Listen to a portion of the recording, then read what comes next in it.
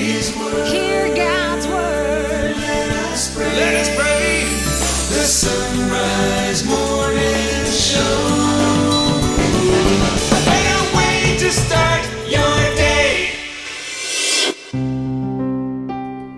Let's begin this hour of the Sunrise Morning Show with a prayer attributed to Saint Hilary of Poitiers, Bishop and Doctor of the Church. In the name of the Father, and the Son, and the Holy Spirit. Amen. When I look at your heavens according to my own lights, Lord, with these weak eyes of mine, I am certain that they are your heavens, without any qualification whatever. I note that the stars circle about them and reappear year after year, each with a different function and service to fulfill. And though I do not understand them, I come to the realization that you, O God, are in them. Amen. Our Father, who art in heaven, hallowed be thy name. Thy kingdom come, thy will be done, on earth as it is in heaven. Give us this day our daily bread, and forgive us our trespasses, as we forgive those who trespass against us. And lead us not into temptation, but deliver us from evil. Amen. Glory be to the Father, and to the Son, and to the Holy Spirit, as it was in the beginning, is now, and ever shall be, world without end. Amen. Good morning, and welcome to this special edition, a summer special of the Sunrise Morning Show. I'm Anna Mitchell, and alongside Matt Swaim and our guests, we are going to be reflecting on the faith in light of themes that we think about, especially during these summer months. Hope you can stick around and enjoy the entire hour ahead. It's going to be a lot of fun. We'll get started right now at 2 minutes past the hour. Matt? I'm Matt Swaim, joined now by Dr. Carrie Gress, and she's got in her Theology of Home series out now. It's book 3, At the Sea. Carrie Gress, good morning.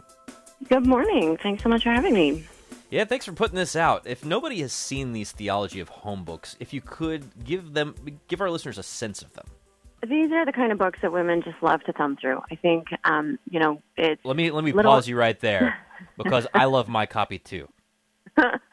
I'm so glad to hear that. Yes, obviously men appreciate them as well. But I think, the big idea behind Theology of Home was just to really recognize that there's a lot more in the culture than just words, and visuals are incredibly important. And I think as Catholics, we haven't really done a good job of capitalizing on that. And that, it's part of our patrimony. We have no greater benefactor of the arts than the Catholic Church. And so the idea was really to start using incredibly beautiful visuals to help tell the story of our faith and our lives and our home and what it means to be women and families and, all of those things, using, things that the left has used against us for decades, actually. So anyway, that was really the idea behind it, and it's certainly developed into something. It's turned into something certainly much larger than we ever imagined. I want to talk about this theme of At the Sea, because you really do have a lot to work with in the life of the church.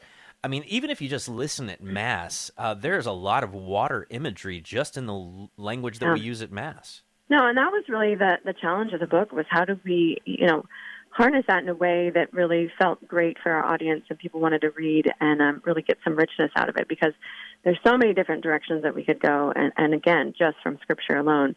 But there's also a lot of really masculine stuff about the sea, which was really interesting to look at, Moby Dick and the Master and Commander series, and all of those kinds of very masculine adventure stories. But that wasn't really who our audience was. So anyway, we really happened upon all kinds of things.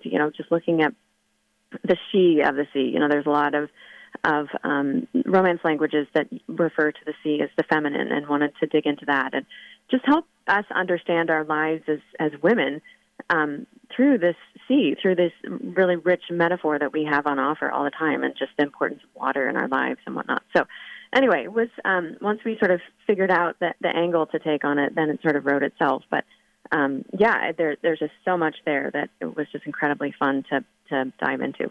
No pun intended. Well, not only is the sea a she, but the boats are often a she, right? Yep. And the church is often referred to a boat, and the church is a she.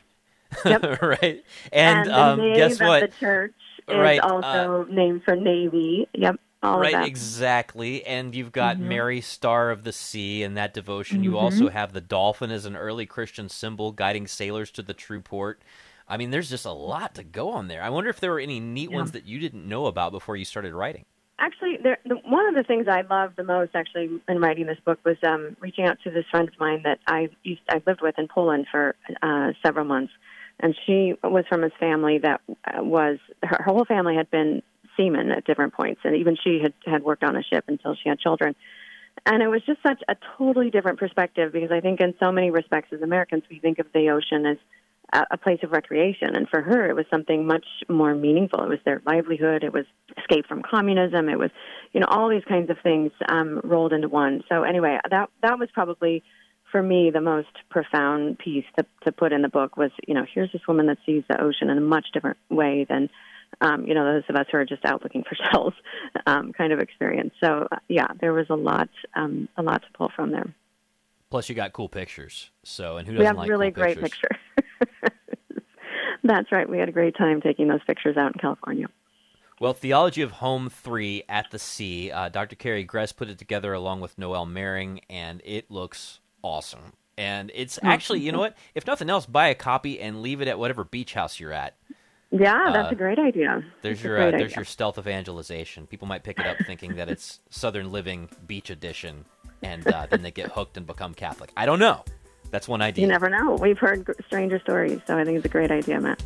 Well, Dr. Carrie Gress, we've got your book linked at sunrisemorningshow.com, Theology of Home 3 at the Sea. Thanks for putting this out. I hope you put out more. We're working on them, so thanks so much. Have a great day. Thanks for listening to the Sunrise Morning Show Summer Special. We'll be back right after this. Support for the Sunrise Morning Show is from Visiting Angels. Visiting Angels provides experienced, compassionate care to millions of aging adults nationwide by keeping them safe and healthy in the comfort of their own home. Whether it's a short break for caregivers or for long-term assistance, Visiting Angels provides hygiene, meals, light housework, companionship, and more. And services are available up to 24 hours per day. Visiting Angels, online at visitingangels.com. That's visitingangels.com. Franchise opportunities available. Support from Angel Studios. This July 4th from Angel Studios, who brought you His only Son and the Chosen, comes a true story of courage and redemption. Sound of Freedom, starring Jim Caviezel, who portrayed Jesus in The Passion, and Academy Award winner Mira Sorvino. Inspired by remarkable acts of bravery, Sound of Freedom unveils the true events of a dangerous mission to save young, innocent lives. A story that shares hope and the power of human resilience. Sound of Freedom. Rated PG-13. Some material may be inappropriate for children under 13. In theaters July 4th. Looking for a taste of summer to start your day? Look no further than Mystic Monk Coffee, where you can find a number of special summer blends like banana rum and coconut margarita. And you can earn a commission for the Sunrise Morning Show when you go to sonrisemorningshow.com first and click our link to the Mystic Monk site. While at our site, be sure to check out our online store and pick up a Sunrise Morning Show travel mug to take on your summer road trip. Get your mug and link to Mystic Monk Coffee at sunrisemorningshow.com. That's sunrisemorningshow.com. Wherever you are in the world, you can access the EWTN Global Catholic Network. It's everywhere. You can get EWTN's great Catholic programming on your car radio, at home on your TV, computer, or smart speaker. With EWTN's app, you can take EWTN everywhere on your phone or mobile device. If you want your news in print, turn to EWTN's paper of record, the National Catholic Register. EWTN, the Global Catholic Network.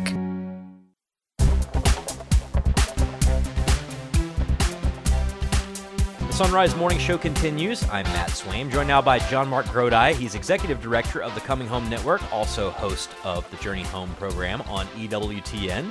John Mark, how are you? Very good, Matt. Good to be with you. Yeah, we work together at the Coming Home Network, and C.S. Lewis comes up in our conversations all the time, but there's a particular essay of his that I think is uniquely applicable to the summer months. A lot of people may not realize that Lewis wrote about bicycles. A lot of people getting on their bikes this time of year. If you could, tell us a little bit about what Lewis had to say about bicycles and what sparked this essay of his. Yeah, it's a favorite essay of mine. It's called Talking About Bicycles. It shows up in the collection of Lewis's essays, Present Concerns. And it's an interesting essay. Like many of his works, he poses this topic in the form of a dialogue between himself and an unknown interlocutor. He's talking in the essay about the experience of this phenomenon of bicycles, and how the friend describes himself as having experienced four ages of life, four stages of life that he's reflecting on. And they'll go on to define these stages as kind of the four ages of enchantment. And he describes with bicycles that there's the age of unenchantment that you start with, and that's when you're a child and you've never experienced a bicycle before. You're not enchanted by it, something special. It's just another object in the world of objects. Then you learn to ride a bike for the first time. It finally clicks, and you have this experience, this enchantment feeling of flying through the air. It's almost like swimming, as Lewis describes it. And you get this glimpse, this feeling like you've arrived, like you're seeing, what life is about, because you're having this brilliant experience. And then he describes the age of disenchantment, and that is where the interlocutor of this dialogue is, slogging back and forth from school on his bike, and the enchantment of riding a bike has worn off. Now it's gone from poetry to prose, as he says, and now it's just boring. And he sort of looks back with a little bit of cynicism at his original experience. But finally, he describes the re-enchantment that he has experienced with the bicycle after he's gotten past this kind of low period of kind of resenting having to ride his bike. He's able to recapture and appreciate a little bit of what he originally experienced when he was enchanted with it. A lot of people may not realize this, but you just also described the experience of the vast majority of the people we work with at the Coming Home Network who discovered the Catholic faith and then they get into it. Exactly. and this is kind of how it goes for them. Yeah, and that's really the point of the essay, is that Lewis is talking about these four ages of enchantment that really apply to so many things in life. Relationships, he and his friend talk about war, he and his friend talk about a number of different topics there. And we could apply it again, to coming to the church, right? There's the unenchantment stage. You never experienced the church, you're not even interested. And then you become enchanted, and maybe you become Catholic, and then you come in and the honeymoon is over, and you see all the warts, and you realize that you yourself are one of the warts in the church. But eventually, you push through and you begin to appreciate it in a deeper way. Part of the reason he explores this in his essay is because it's sort of describing a maturation process. But another thing I like about the essay is it kind of gives us an insight into, I think, the Christian journey and the virtue of hope, in the sense of our initial experiences of the faith or of our marriage, or again, many things in life, give us this initial human burst of hope, this glimpse of heaven. And that's a good thing. But it inevitably has to go through this winnowing process where the realities of life kind of crash and burn it for us, so that Christ can restore to us a theological virtue of hope. In other words, a hope that goes beyond this world, for things beyond this world. And it's part of this process that Lewis describes that the Lord brings a more mature Christian hope to bear in our hearts. Well, this is not what I expected to ask you about this essay, because I had a whole other list of questions. But it strikes me as you're speaking that when it comes to the resources that we're seeking out for spiritual growth, if we want to really get our bearings and our anchors, we need to be reading re-enchanted people. Because when it comes to commentary about the faith and it comes to resources on the church and the spiritual life, I feel like it's important for us to know whether the person we're reading who's commenting about the life of the church is commenting on it from an unenchanted perspective, a enchanted perspective, or a disenchanted perspective, as opposed to a re-enchanted perspective. Absolutely. And this is something that, again, Lewis discusses with his interlocutor in the dialogue, that, it's really important to kind of have these in mind when we're considering the commentary that we read about the church, when we're hearing opinions, when we're hearing voices. Because, a lot of the voices that are, we'll just take Catholic media, a lot of the voices that are out there are enchanted voices, and that's not a bad thing. It's sort of the zeal of youth, the zeal of newness, the being in love with Christ, being in love with the church, and that's good and that's wonderful. But we do have to recognize that sometimes that's coming from a place of a very new and in many ways immature faith. It's gonna go through its hard periods, and we encounter sometimes zealous new converts who are there, and we shouldn't discourage them. We shouldn't be cynical toward them, but we just should recognize that everybody's on this journey. On the other hand, we have lots of voices in the church that are precisely disenchanted, right? They think they know better because they were in love with Christ. They were in love with the church, and now they're experiencing this low period. They're experiencing spiritual desolation.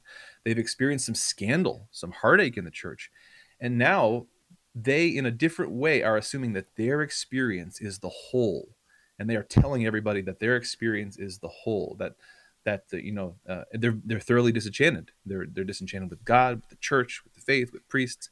And again, their experience, they're valid experiences, but we have to recognize, they need to recognize that they too are on a journey, and that ultimately, if we push through that, if we persevere through that, God will bring us out into a more mature place of faith, hope, and charity from which to kind of see our reality. David Mills just wrote an essay not long ago about how if you're becoming Catholic, you need to prepare yourself for all kinds of people with weird and bad experiences of the church to confront you with their horror stories, right? Yeah. In this process, and a lot of us have experienced it. You mentioned that you're going to become Catholic, and everybody's going to hit you from all these sides, like, well, I knew this person who was Catholic and they said it was the worst thing ever, or I used to be Catholic and it was terrible and the nuns hit me with rulers, or, I know this person who believes this about Catholicism, they don't even have a real relationship with Jesus, I don't know what they're doing. Like, all these disenchanted voices come at you, and even sometimes within the church, and you and I have talked about this before in our work, someone will come in enchanted, and Catholics who are frustrated at the problems of the church but still in it will say, oh, well, you better watch out for this person and that person and this thing, and no, just you wait till this thing happens at your parish, and want to discourage them and don't realize the damage that they're doing with their own disenchantment that they're kind of projecting onto an enchanted person. Right. And we do this in every area of life, right? We do this with the church. We do this with marriage. We do this with parenting. And again, we have people speaking from this place of disenchantment. I think one of the keys for moving properly through these ages of maturity that we might call them, these ages of enchantment, is precisely just humility, right? Because at every stage, our negative emotions at having experienced something difficult, or our positive emotions at being enchanted, can cause us to want to hold on to the present stage and stay there, to kind of have a spiritual arrested development, if you will. And humility is a virtue that precisely helps us to continue to grow, right? We always want to surrender to reality in its fullness, truth in its fullness. We want to surrender to the reality of who God is and who we are, and we want to be open to that journey continuing. We don't want to just stay at enchantment. We certainly don't want to stay in disenchantment.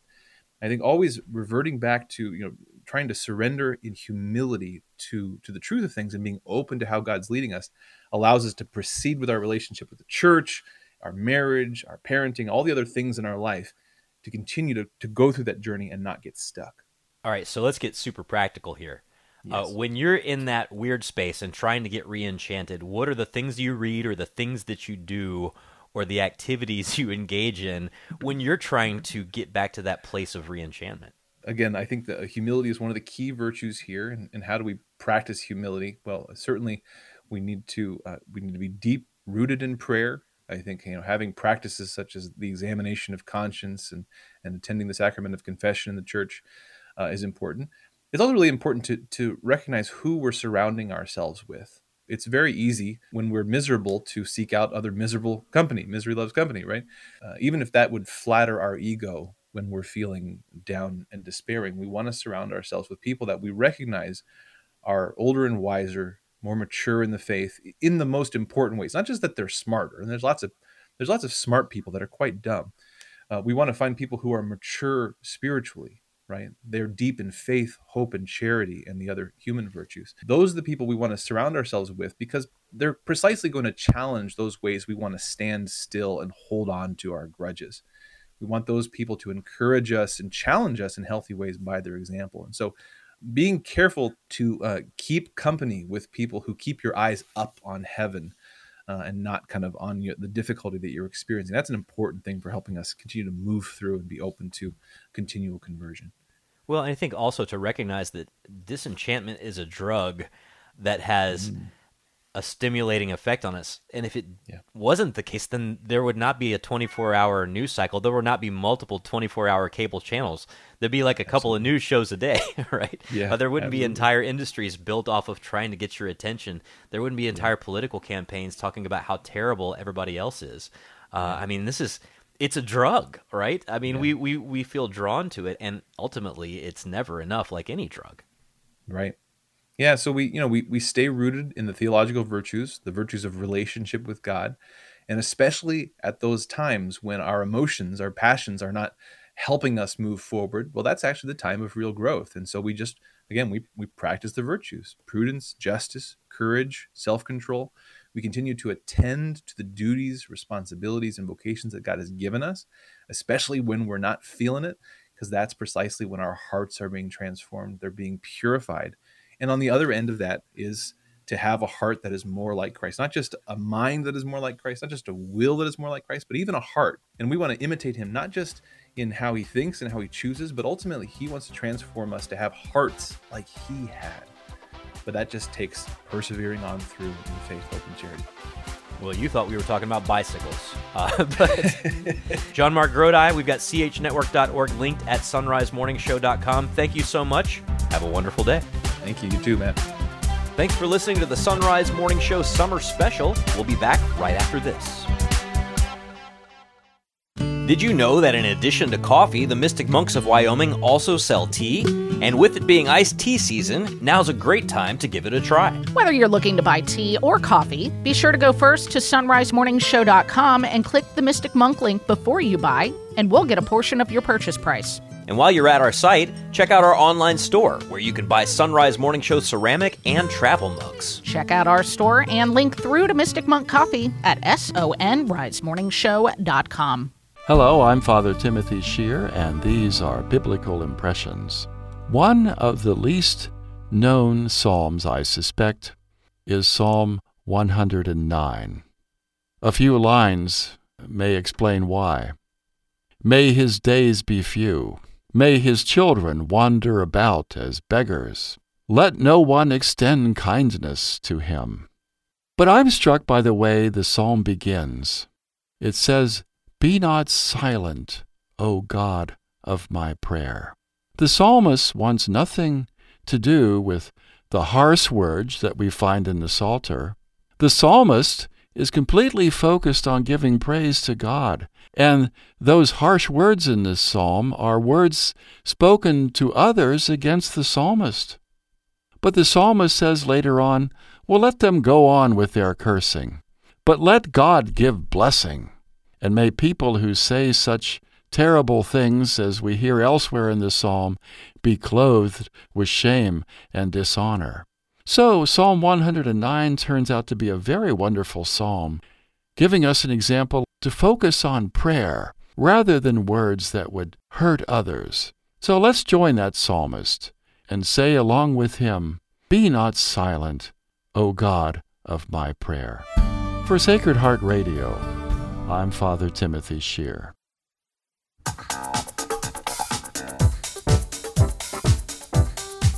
Joining us now on the Sunrise Morning Show is Dr. John Cuddeback. He's a professor of philosophy at Christendom College, and you can take his Man or Woman of the Household course for free at life-craft.org. Dr. Cuddeback, welcome back. Thanks, Annie. Good morning. It's good to have you, and we are going to be talking today about why everyone should garden. Now, I know that this is a favorite pastime of many, but Dr. Cuddeback, I can drive about 5 minutes away to a rather large grocery store with a rather large produce section. So why should I put forward any effort to grow food when I can get it so easily? Good question. And of course, Annie, it's precisely because of that reality to which you refer that there's so much less gardening, right? And that's just kind of the way it tends to work in human life. When the need to do something has been removed, we do it a lot less, and that explains a lot about where our households are. So we need now to step back, as in so many other aspects of our life, and ask exactly the question you're doing. Well, wait a second. Am I missing something that the need has removed here? So given that I don't have to do it, why might I do it? And I'll just start by saying I think it's an incredible gift of God and part of his plan for us. Our cultivation of the earth just ends up having significance, fruits, implications in our life that we didn't realize. The society didn't so much realize when everyone was just doing it anyway. Well, I want to divinize the conversation, so to speak, in a moment. But let's look at this conversation just through reason alone. Yep. So, what is the benefit to the human person to have a connection to the land? Well, great way to put it in here. I very much appreciate the kind of doing it through the light of natural reason. Even from the light of natural reason, God's going to come back in here in a moment, because I'm going to go to Xenophon right now. We're going to the 4th century BC here in Athens, and basically around the same time as Socrates, right before Aristotle.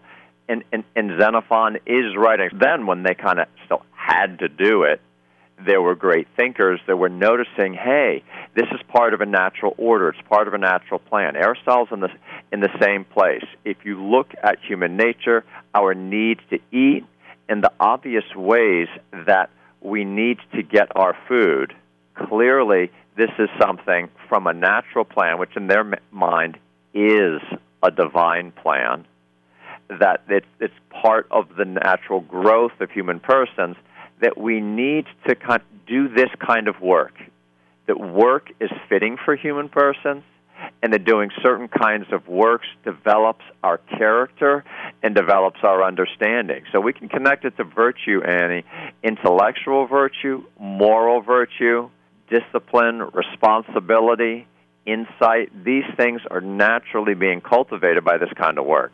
Is there a benefit to the human person of having some degree of reliance on the land? Xenophon explicitly says this: when you plant seeds, you pray. Such an insight there. This is where our food comes from. You can't just go out there and zap it into existence. You can't just kind of make it simply by the work of your own hands. We have to grow it.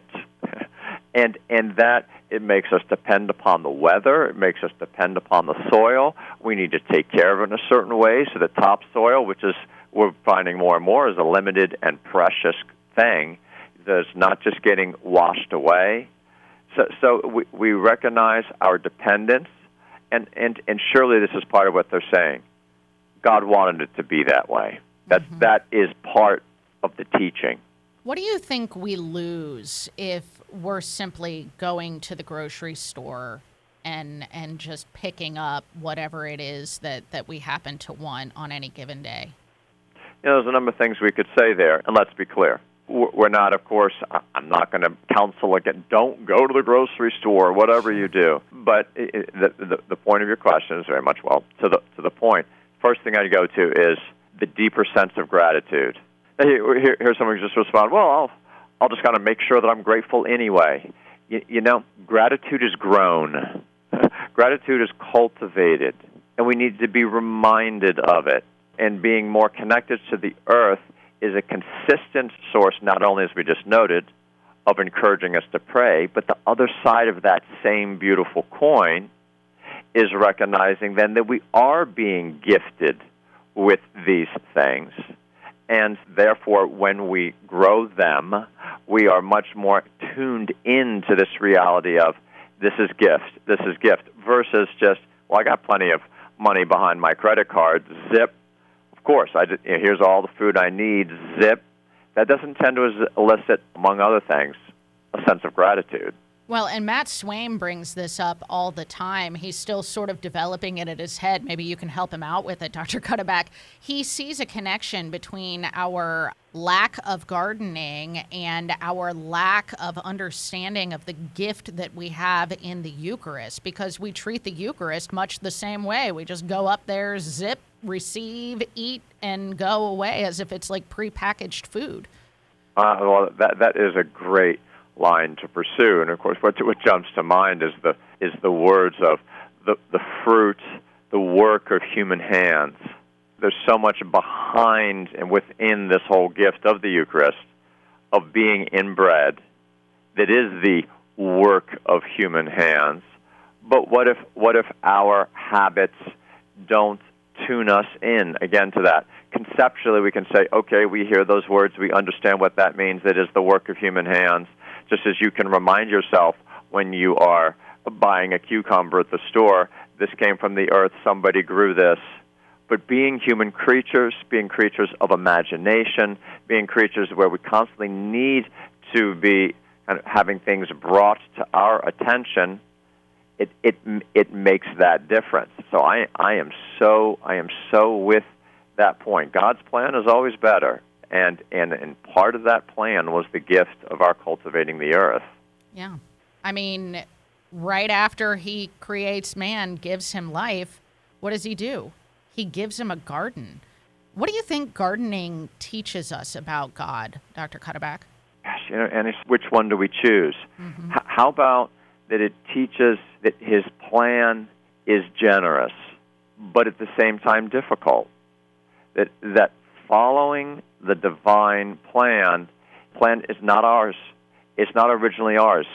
The plan for our flourishing is something we have to discover. This is true of human life. This is true of the life of a cucumber. I'm looking out my window at the cucumbers as they're climbing up the bamboo poles that I put in there. I have to figure out what is in the nature of cucumbers, and I need to act according to that nature for them to flourish. That's such a huge thing. This connects to the moral life. It connects to God's plan for family and household, which is very, very dear to my heart. We need to now rediscover the sense of what's the plan for how we live in a family and household that will make us flourish like a cucumber, like a tree of Lebanon. It is interesting, isn't it, that God really intends man to till and keep the earth before the fall. I mean, weeds are the result of sin, and toiling in the garden is the result of sin, but gardening itself was ordained by God prior to his sin. So why do you think that God not only invites but desires man to participate in creation in this way? A great question. Sometimes, Annie, we don't know exactly why, but we do know that it's so. And by being faithful, we're going to discover it. And we're going to discover that by doing these things that we know that God is calling us to do. Right? Again, that's kind of a general approach. His plan always turns out to be better. And again, this isn't saying that everybody has to be a farmer, but at least the vast majority of us, everyone for whom it's at least possible, to be experiencing that aspect of God's plan for us, of putting seeds in the earth, helping them grow, receiving the fruit gratefully, praying, thanking the Lord, bringing that to others. We're going to find this is going to bring out things in us. By the way, it's going to connect us with others because Adam and Eve were to do that together. It brings people together. There's just another beautiful angle on it. Well, Dr. Cuddeback, if someone listening now wants to begin a garden, doesn't necessarily have a green thumb yet, what foods would you suggest they start off growing just to sort of build confidence in gardening? I love that. And let's say you just have a patio. Then you just go ahead and you get that pot, you get some potting soil, and then you go to the hardware store and you get a tomato plant, you get a pepper plant, and you pop that in, and you just start with that in your pot on your patio. Next step up, you can get these pre-made raised beds, which is you're going to snap together in a little corner of your yard, maybe 4 feet by 4 feet. If you don't have any decent soil nearby, then buy some bags of topsoil, pop it in, and hey, there's still time here. Greens are always the basics. Things like chard, things like kale. And you know what? Some of these things, we've gotten away from them. They're not the best tasting things in the world, but they're so good for you. Yeah. And that's part of it too. Greens are very easy to grow. Kale, chard, spinach, it's going to leap out of the ground for you. Well, it tastes better when you grow it yourself, I bet. It does. It does. And you learn there's a time. As in all things in life, there's a right time. Yeah. And there's just another lesson. Get it at the right time. Not too early, not too late. God's always teaching us. He is. life-craft.org is where you can go to connect with Dr. John Cuddeback, and he's got a whole series on why everyone should garden that you should definitely check out. Dr. Cuddeback, thank you so much. Great to be with you again, Annie. Likewise. And you're listening to a summer special here on the Sunrise Morning Show. It's 35 past the hour.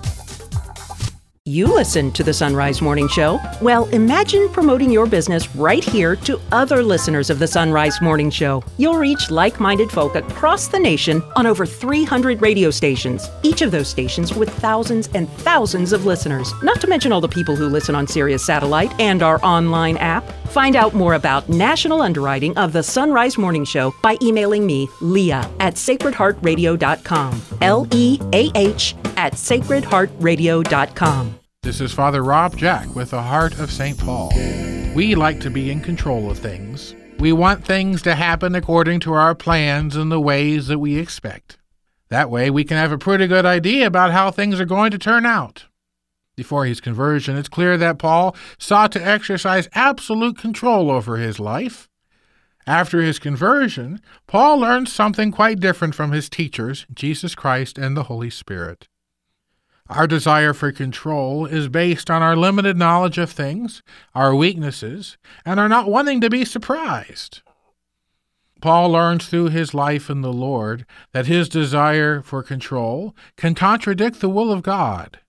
If we want to do God's will, then we must allow God to do things his way.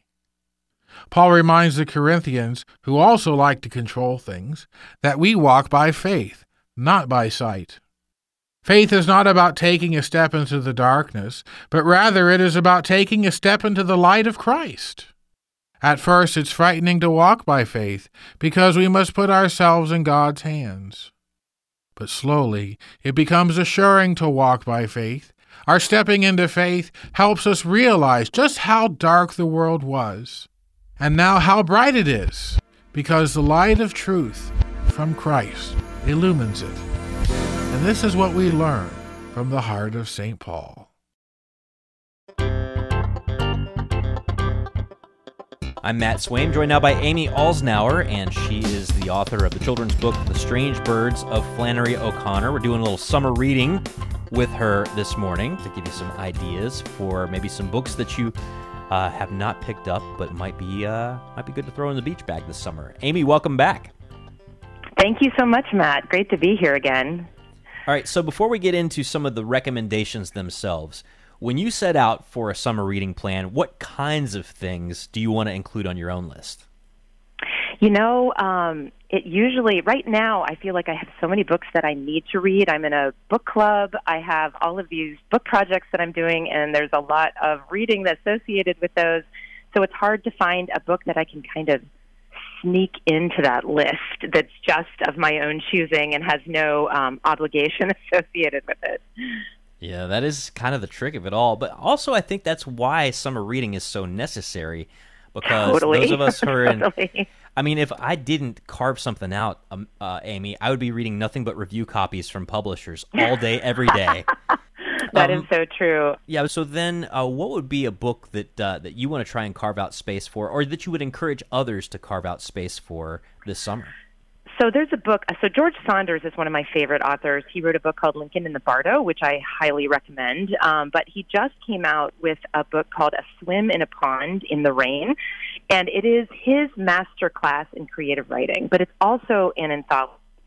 So you get 7 short stories by famous Russian novelists, which sounds really heavy, but they're short stories, and they're the absolute best. So he's handpicked these 7 stories, and then after each one, he writes this incredibly entertaining, if you've read him before, you know he's hilarious, these incredibly entertaining little masterclasses in creative writing.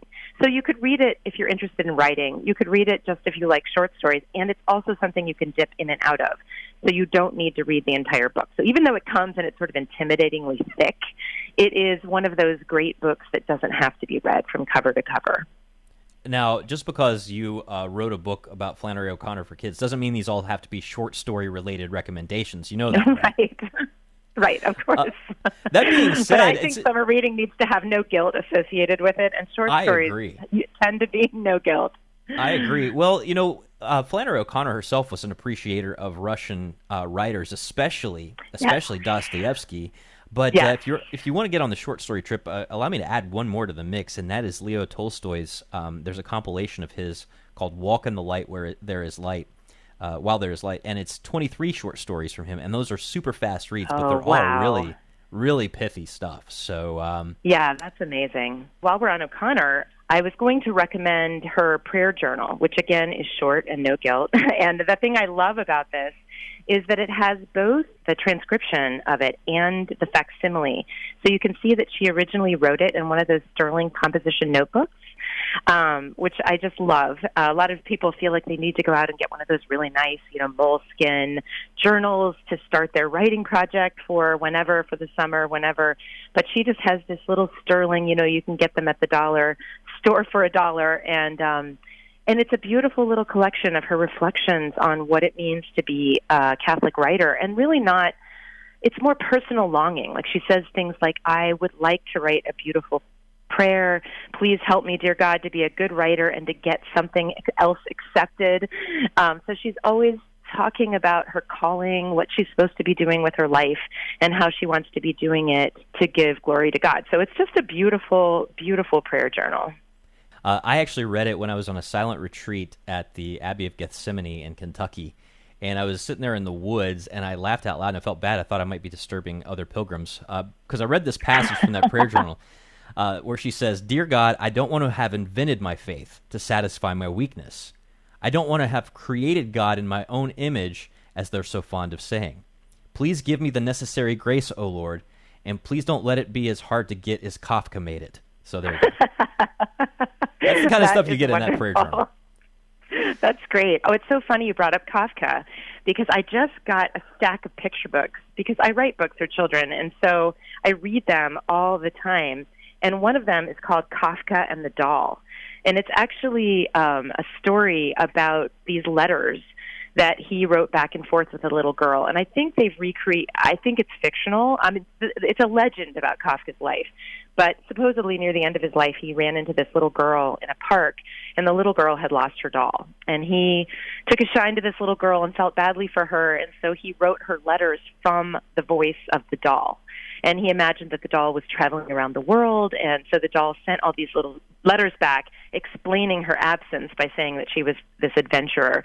And the whole thing is sort of a meditation on death, but very lightly done. So you know the doll has gone, and you know that Kafka is dying, and all of this is done with such a sweet touch, and it's beautifully illustrated. So check out some picture books as well. Indeed. A lot of people think, kids, they're too young to think about death. Maybe those people think that. Those people must never have been parents. My kid talks about death all the time. Seriously? So funny that you said that. It's so true. All right, what else you got? Let's see. Well, actually, I think in anticipation for this conversation, I thought we were going to be focusing largely on O'Connor, so I have a couple other O'Connor suggestions for you.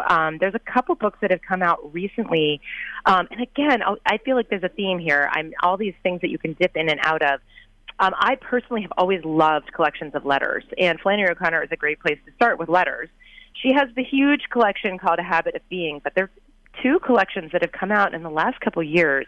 One is called Good Things Out of Nazareth, edited by Benjamin Alexander, and it's just a lot of letters that weren't included in Habit of Being, a lot of wonderful letters. And then there's another one called The Letters of Flannery O'Connor and Caroline Gordon that was put together by Christine Flanagan. And Caroline Gordon, a lot of people don't know her, but she was another very successful novelist from the South that was a generation earlier than O'Connor. And she was a mentor to O'Connor. So she said, what does she say about O'Connor? Something like, this girl can write, or something like that. But anyway, it's their exchange, and it's really Caroline Gordon offering a lot of advice to O'Connor about writing. So again, it's one of those books that if you have an interest in writing, and honestly, most people I meet do. Most people have a story they want to tell. Most people have a book they would love to be able to bring out of themselves, or they would just like to keep a journal, and even that feels intimidating. But so this is a great back and forth between two prominent novelists. Yeah, it's great stuff. Good Things Out of Nazareth I have on my shelf, and it's a blast to read. Amy Alsnauer, totally. Get her book as well. It's called The Strange Birds of Flannery O'Connor. It's beautifully illustrated. It's a kid's book, and it's linked at sunrisemorningshow.com. Thanks, Amy. Have a great day. Thank you so much, Matt. You too. I'm Matt Swaim. Thanks for listening to the Sunrise Morning Show Summer Special. More to come after the break. Support is from Solidarity Health Share. Do you have an insurance plan that pays for everything, even things that violate your beliefs? Have you ever felt there has to be a better way, but didn't know you had any options? If you answered yes, I've got some good news for you. There is a better way and a more affordable way.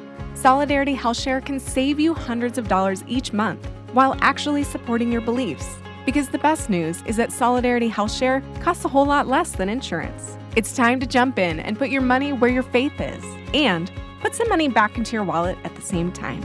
Join Solidarity Health Share, a faith-based healthcare sharing community. Prices start as low as $384 a month for families. Call to see how much you can save. 844-334-3245. That's 844-334-3245. Solidarity Health Share. 844-334-3245. 'Tis the season for iced tea. If you're looking for some unique flavors to enjoy, the Carmelite Monks of Wyoming have a number of options, including lemongrass mint, ginger orange, and blossoming jasmine.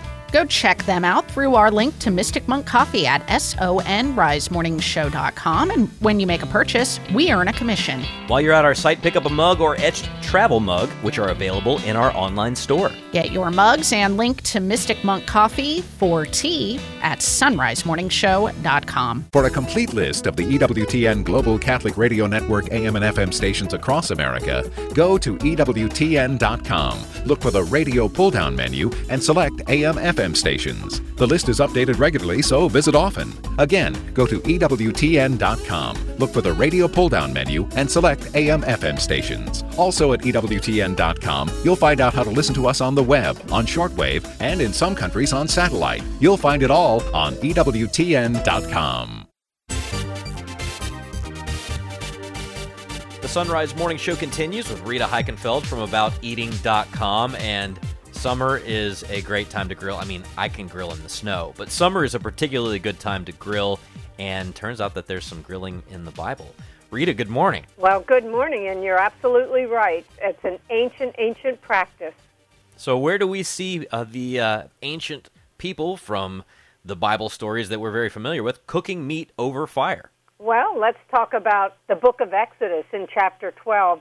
And this is where, Matt, God actually requires the Israelites to fire roast the meat during the Passover meal. And each family was supposed to get a lamb, and they were instructed by God to slaughter it, spread its blood over their doorposts, and then afterwards they had to cook the whole lamb, fire roasted on a spit, not boil it or eat it raw. And it had to be roasted whole head and all. And then, if there were any leftovers in the morning, they weren't allowed to just save them and take them on their journey. They had to be burned up, sort of like grilling, to be disposed of. Well, we see Jesus, after the resurrection, doing a little bit of grilling of his own for the apostles. I don't know what kind of technique Jesus used, but I'm guessing that if it was the Lord making the fish, it turned out pretty good. Oh, yeah. I think they fire roasted that, too. What happened, Matt, that's in John chapter 21 after the resurrection. What happens then, Peter recognized Jesus after Jesus told him, hey, cast your nets on the right side of the boat. And then they almost tore their nets with all the fish they got. And so when they climbed out, they saw a charcoal fire with fish on it and also bread that was being grilled too. Well, that's pretty cool. And I know you've grilled bread before as well. So, I mean, this is a great story for so many reasons. Among them, the fact that Jesus has been denied by Peter 3 times on the evening he was betrayed. And Peter does it in front of a charcoal fire, right, where people are saying, hey, you know this guy. And he's saying, no, I don't. Well, it turns out that there, after the resurrection, Jesus cooks fish over, guess what, a charcoal fire, and asks Peter 3 separate times, do you love me? So one of the most powerful stories of redemption in the Gospels comes in front of a grill. But I imagine that generally speaking, if you don't have microwaves, if you don't have ovens like we understand them, grilling is kind of one of the best ways that everybody has to create a meal. Oh, yeah. Back then, too, when you talk about charcoal from wood, that was what they used. And sometimes what they did over a charcoal fire, they parboiled like the meat in cauldrons or cooked it in clay pots over an open fire. Sometimes they also grilled or like fried it actually on hot stones or hard earth, sort of like what we do with the pizza stone in the oven. And then sometimes they would set the coals on top. Sometimes they baked it in makeshift ovens. And I always have to think of way back in the day here when people actually used their wood-burning stoves and hearths to cook food. So, yeah, what an ancient way of cooking food that we still use today. All right, so for those who are not grill masters, what are some good tips that the casual griller might be able to use to up their grilling game, as it were? For charcoal grills, Matt, you got to wait until your charcoal has burned up basically to an even temperature throughout before putting anything on the grill grates. And here's why. When the charcoal first turns white, people think, oh, it's ready to go. But it's hot on the outside, but still sort of cool on the inside. So you want to wait until at least two-thirds of the charcoal has turned white and the charcoal has stopped smoking. And then you just sort of spread the charcoal out. Then you can start your grilling. That's a pretty good tip. And then, of course, for gas grills, I like to close it up and get it all to a sort of internal temperature in case some of those burners are firing hotter than others. So it can be a tricky thing to do. But, the grill grates, oiling them can help. You want to make sure your grill is hot, especially if you're planning to sear meat and then low cook it. Those are kind of different techniques that you might want to use. Do you use any kind of a thermometer? Do you got a regular old one or the old school, or do you have an electric? How do you check the meat temperature? Well, I wish I had one of those with the probes, but I've got a really good instant read meat thermometer, and I think that's the best because you don't want to open and shut the grill a lot, and that'll give you a safe in whatever temperature you desire. So, yeah, an instant read is the best, I think. What do you think? Well, I've actually got an app, believe it or not, oh, geez. that if I want to, I can leave the thermometer in there and just kind of check on it every once in a while, see how it's doing inside. But it brings up another important point about it, is that just because you take the meat off the grill doesn't mean that it's quite yet done cooking. It's still cooking for a couple minutes after you take it off. Yeah, that's called carryover cooking. So that's why you always have to let the meat rest after removing it from the grill, just like we do in the oven, and then it will raise a few minutes of, a few degrees of temperature after a few minutes. So, and when you let it rest, people tend to think that they have to wrap it really tightly in foil. No, just tent it, and that will keep enough heat in to finish cooking. So, a lot of people will grill burgers, they'll grill dogs, they might grill, skirt steak or flank or whatever. Mm-hmm. If you want to grill a pizza, how in the world do you do that? Well, there's a little bit of a technique, and we did this in cooking school a lot. It was one of our most fun classes. Just lightly brush the dough after you shape it, and it's usually a craggy shape. And then what we do is transfer it to the less hot section of the grill and just grill it for about 4 minutes and look at the bottom. It should be golden brown. And then you always, as I said before, keep the grill lid closed if you can. And then you take that dough off the grill and flip it over, and so that the cooked side is facing up. And then what we do, we take that off the heat, Matt, put our toppings on away from the heat, and I always put the cheese on first if you're using cheese because that helps prevent a soggy crust. And then you just proceed with your other toppings, and you're good to go after a few minutes on the grill. Grilled pizza's got such a unique kind of flavor and texture that's a little bit different than just oven pizza. All right, so you got a few different things to help people maybe get some ideas to expand. I mean, a lot of people who grill kind of grill the same 5 things. So tell us about your recipe for grilled chicken legs. Well, chicken legs are always pretty reasonable, just like the thighs, so you could sub in thighs as well. This is so easy, a 3-ingredient seasoning for grilled chicken. You can use more or less of any one ingredient. I usually take a cup of salt and 4 tablespoons of coarse, or what they call the restaurant grind black pepper, and then about 4 tablespoons of granulated dried garlic. And here's why you want to use the coarse ground pepper and the granulated garlic. because granulated garlic is bumpier than powdered garlic, and so is coarse ground black pepper. And what that does is it sticks to the meat a little better and doesn't tend to burn, doesn't make such a pasty rub. So you'll have better success. And I always oil, just brush the meat with a little bit of oil, even if it's like a fattier piece like thighs or legs, and that just helps that dry rub. If you're using a dry rub, stick together on the meat so it doesn't just burn before the food is grilled. That's some pretty handy stuff. And the one that I'm really excited about you sharing, because I do a variation of this too, and well, I'll tell you my variation here in a minute, but we call it Mexican street corn, but tell us about your grilled corn recipe. Oh, my gosh. I knew you would love this. It's grilled corn with cotija, which is a Mexican corn. Oh, it's so delicious. And basically what you do is you have your ears of corn shucked, and then you're going to mix some sour cream and mayo together. And after that, you're going to, first of all, grill the ears of corn just till the kernels begin to char. And then after about 10 minutes, the corn will look sort of charred. And then you're going to brush that sour cream mayo mixture over the corn. And then after that, you're just going to put the cotija or maybe a queso blanco cheese in a dish. And I put it in a shallow dish just long enough to allow you to roll that sour cream mayo smeared corn in. And then you just roll the corn into that cheese until it's covered. And then I sprinkle with a little cayenne for extra heat. And then we serve it with lime wedges.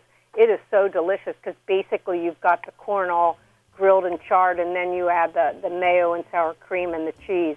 Really good. How do you do it? Pretty much exactly the same way, except we recently tried it with feta instead of cotija. Oh, now, I know that's mixing Greek and Mexican food together, but it works pretty well. That sounds delicious. And just think even maybe goat cheese. Yeah. Oh, man. You're making me hungry, Rita. Well, hopefully some people have gotten some ideas of some grill recipes, as well as kind of remembering that, hey, this is not something new. Jesus grilled, so why can't you? Rita Heikenfeld, we've got abouteating.com, linked at sunrisemorningshow.com. Thanks so much. Have a wonderful day. And I hope you do too, Matt, and I hope everybody grills a lot this summer. That'll do it for this special edition of the Sunrise Morning Show. Thank you for listening. For Anna Mitchell and Paul Lockman, I'm Matt Swaim. May God bless you and keep you and grant you his peace.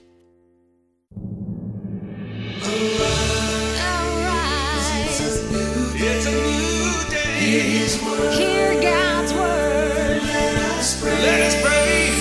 The Sunrise Morning Show. A better way to start your day. Let's begin this special hour of the Sunrise Morning Show praying a morning offering. In the name of the Father, and the Son, and the Holy Spirit. Amen.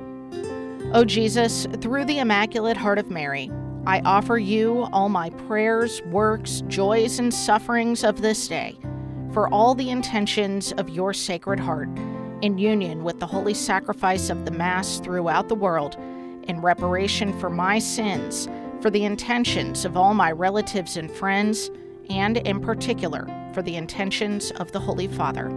Amen. Hail Mary, full of grace, the Lord is with thee.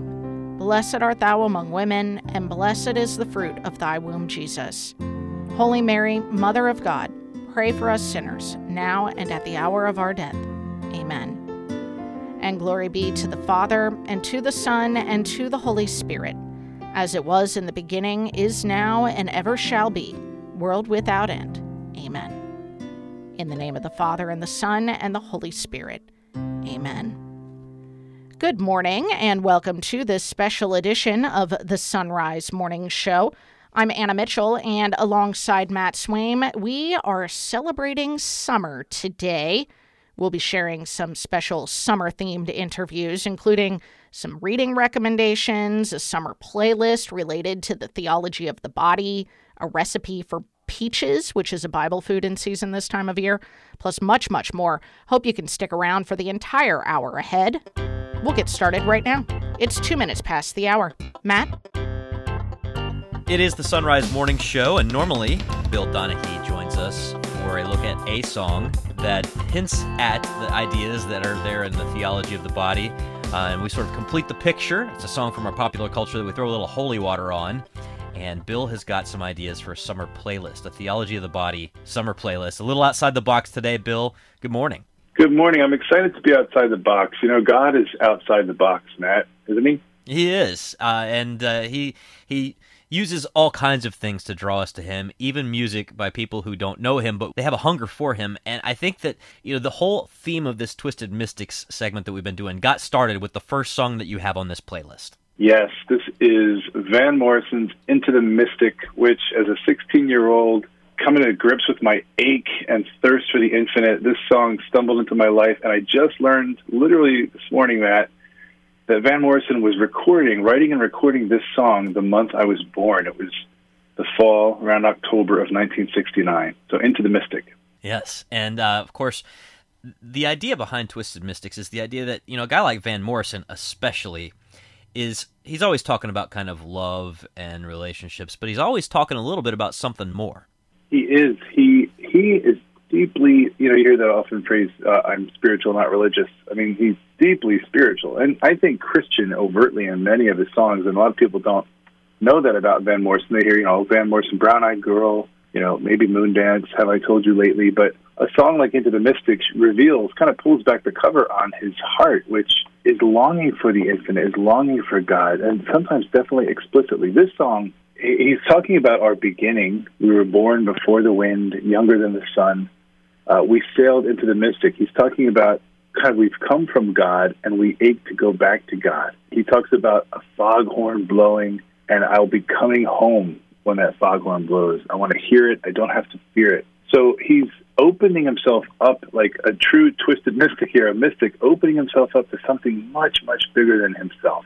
As we are all called to do. And sometimes, you know, even songs that aren't, you know, part of the liturgy can still open us up to things like that. What's the second song on your list here? Sure. So I kind of was thinking, you know, in fashion of John Paul II, who has the human drama as an origin, a history, and a destiny, right? A beginning, a middle, and an end. That the next song would be, you know, we're drawn in the beginning into this mystical life. The second song is the fact that we kind of stumble sometimes. So it's Soldier by Ingrid Michaelson, who also just a beautiful poet's heart. And she's talking about the fear of this journey into the mystic, into the deep. And she talks about, I don't believe in anything but myself. I don't believe in anything but myself. But then you opened up a door. You open up a door, and now I start to believe in something else. So she's in the middle of this. I feel afraid, but there's also something tugging at my heart. All right, so you got Ingrid Michaelson, you got Van Morrison on the playlist. Who else is in there? Well, here's a band that has the most bizarre name ever, but they've got some real great stuff. Death Cab for Cutie, and Ben Gibbard is the main singer-songwriter of this band. This one's called Soul Meets Body. And I'm putting this, again, in that kind of historical playing field John Paul II talks about. This is the here and now, where we are. And in Soul Meets Body by Death Cab for Cutie, Ben Gibbard's talking about being in this tension. I want to live, he says, where soul meets body, and let the sun wrap its arms around me, bathe my skin in water cool and cleansing, and feel what it's like to be new. I mean, as a Catholic, Matt, what is that conjuring up for you? What image?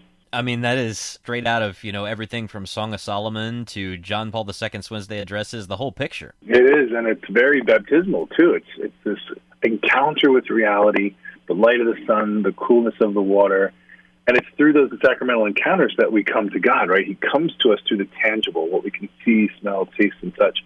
Later in the song, Ben Gibbard talks about, we turn the dirt with our palms, cupped like shovels. I know our filthy hands can wash one another's, and not one speck will remain. Like he wants to be cleansed. He wants something beautiful, something new, and that is a twisted mystic. That's what every human heart wants. You know, with Death Cab for Cutie, they also have a couple of songs that just express just pure despair.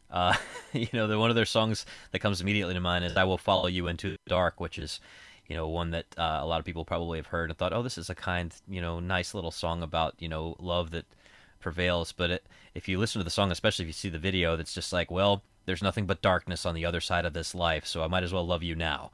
So I always kind of hope that they'll one day find the answer and that they'll complete the thought. Exactly. You know, one of the tragic things about the story of Death Cab for Cutie, Ben Gibbard was apparently a Catholic, grew up going to Catholic school, which is hinted at in that song. So, yeah, with Twisted Mystics, we always want to throw that holy water on there. And not just that on the lyrics of the song, but the prayer that this artist, this musician, would stay the course. Keep digging, right? If you seek the truth, you will find it. He will find you. All right, Flaws by Bastille is next on your list. Yeah, Daniel Smith's the lead singer and founder of the band Bastille, English pop band. Just a great song. I would look up on YouTube for our listeners the acoustic recording of Flaws, filmed at Abbey Road Studios, beautifully done with a string section. In Flaws, Bastille is talking about just exposing our brokenness, right? When all of your flaws, all of my flaws are laid out one by one. The wonderful part of the mess that we made, we pick ourselves undone. Ones we've inherited, ones that we've learned, they pass from man to man. So as a Twisted Mystic, that's right, original sin right there, man. Exactly. You don't have to really dig too deep. It's here. This is part of the human drama. We all know it. We know there's something we've fallen from, and we can't kind of piece it together on our own. So later in the song Flaws, Bastille, they sing, "There's a hole in my soul. I can't fill it. I can't fill it. There's a hole in my soul. Can you fill it? Can you fill it?" This is one of my favorite songs of all time. Just the vulnerability of this band saying, like, there's this ache. And, you know, the drugs, sex, rock and roll, the whole thing, they know those are finite realities that can never fill the hole. I love when a band can open it up and leave it open so that others can identify with that ache. And speaking of which, the next song on your list, one of the first songs we ever did in this segment, because it just sums up that ache in even the song title in a single sentence by Foreigner, I Want to Know What Love Is. I mean, doesn't everybody? Exactly. And Matt, yeah, this takes us back probably a decade ago when we first started doing Twisted Mystics. So Foreigner, even the name of the band, by the way, we're strangers in a strange land, right? We're foreigners. I got to take a little time, you start singing, a little time to think things over. So there's reflection, right? Now this mountain I must climb feels like the world upon my shoulders. It's a journey. Like the spiritual life is climbing this mount, the Mount Carmel, right, of our lives. And the ache of the singer, just, I can't stop now. I've traveled so far to change this lonely life. You can hear the echo of Adam, like longing for a suitable partner, someone to share life with. Then he cries out, I want to know what love is. I want you to show me. I want to feel what love is. I know you can show me. John Paul II would be all over this song. This would be in his iPhone, hands down. You mentioned that it's a journey. Journey is actually, you're thinking separate ways and Don't Stop Believing. But the metaphor still works. All right, so finally moving on to a song by a band that's shown up on this segment a number of times because the band members, some of them at least, are practicing Christians and have hinted at that. Of course, they have kind of a complicated Christianity, which we can go into at another point. But what's the song from Mumford & Sons that you picked for the summer playlist, the Twisted Mystics summer playlist? Yes, this is our final song to reflect on for this summer, and it is called The Wild by Mumford & Sons, Marcus Mumford being the main voice here. And I just feel like this caps it off for us. If we want a summer of reflection, if you want to really kind of dive deep, wherever you might be, the mountains or the sea, put this song on, kick back, and let the words penetrate. They invite us into the big concepts of life. It starts off, we saw birth and death. Can we be still? What makes you kind? From where comes your sparkling mind? So big existential questions from this extremely popular band, getting us again, to reflect, to think about our interior life. And he cries out later in the song, in the chorus, what's that I see? I think it's the wild. Puts the fear of God in me. Just opens us up to mystery, opens us up to the transcendent that we're all made for, which is exactly what St. John Paul II does in his Theology of the Body. He invites us into the mystery. And again, these are songs by artists who have all kinds of different beliefs. Some of them don't even believe in God at all, but there is that human ache, that human hunger, and art is just one of the ways that we express what it means to be human. And of course, we always pray that the artists keep digging, as you said earlier, and fill in the blanks. But in the meantime, it's great for us to just remember the questions that led us to faith, and they're articulated so well in some of these songs. Bill, if our listeners want to connect with you and the Theology of the Body Institute and maybe hear more recommendations for a summer playlist, where do they go? Sure. Jump on social media. Just put @Bill Donaghy or @TOB Institute, and you'll find us. Thanks, Bill Donaghy. I'm Matt Swaim. We're back with more on the Sunrise Morning Show right after this. For more than 150 years, the Comboni missionaries have traveled to nearly every corner of the world.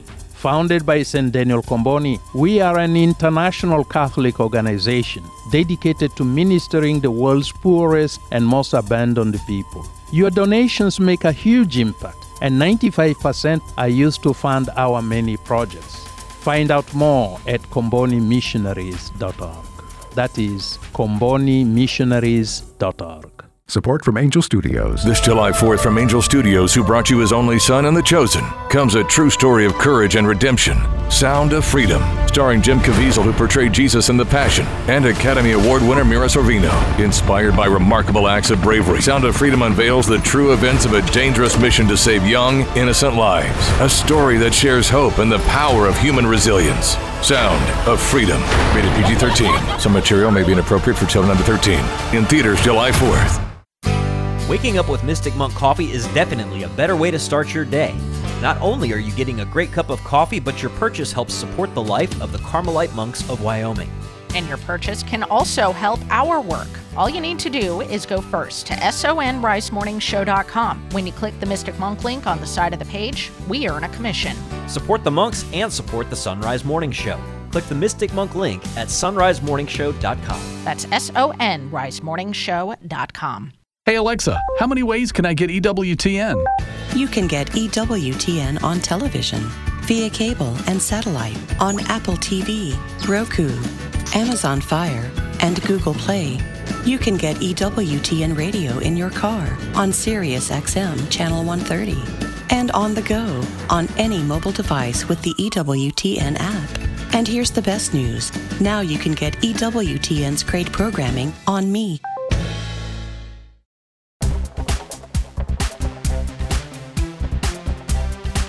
With us on the Sunrise Morning Show is Dr. James Schroeder, Vice President of Psychology Services at Easter Seals Rehabilitation Center. You can find him and all of his writing online at james-schroeder.com. Good morning, Doc. Good morning. So it's that time of year when kids are on summer break. How important is it, do you think, for them to go outside and play with other kids? Boy, it's really important. So for a few reasons it's important. One, just activity itself, we know, is really important for physical, psychological health in general. It's important for creativity. You know, all of us learned a lot of things by just kind of creatively playing outdoors and kind of figuring out how to build things and figuring out just kind of how the way the world worked. It's also important for relationships, although if you're at our house, you hear a scream or, a cry come about every 10 minutes. But it's important to understand that relationships are actually understood more and more as kids play just in general. So there's a lot of reasons it's a good thing for our kids to do. Do you think there's also a spiritual dimension to this about the need to for one thing, get out into nature, but at least to be around other people without any other screens? Oh, I sure do. I think that the natural world is just replete with kind of a spiritual experience. I remember being a little kid, and we had a woods behind us, and we're very fortunate that it kind of became our playground. And we would build forts during the summer, pretty elaborate forts back in the woods. And there was just a sense of camaraderie that really developed between my brothers and I in doing that, and a sense of kind of a little bit of times just transcendence from our kind of more structured world, because we were kind of the originators of our, we could say, destiny down there. The forts and everything else became our kind of our city, and I think it kind of transcended a little bit of the youth in that way. And there are a lot of reasons, safety reasons and otherwise, that have led to kids being more supervised when they play, even from when I was a kid. But do you think that play has become a bit too programmed in recent years?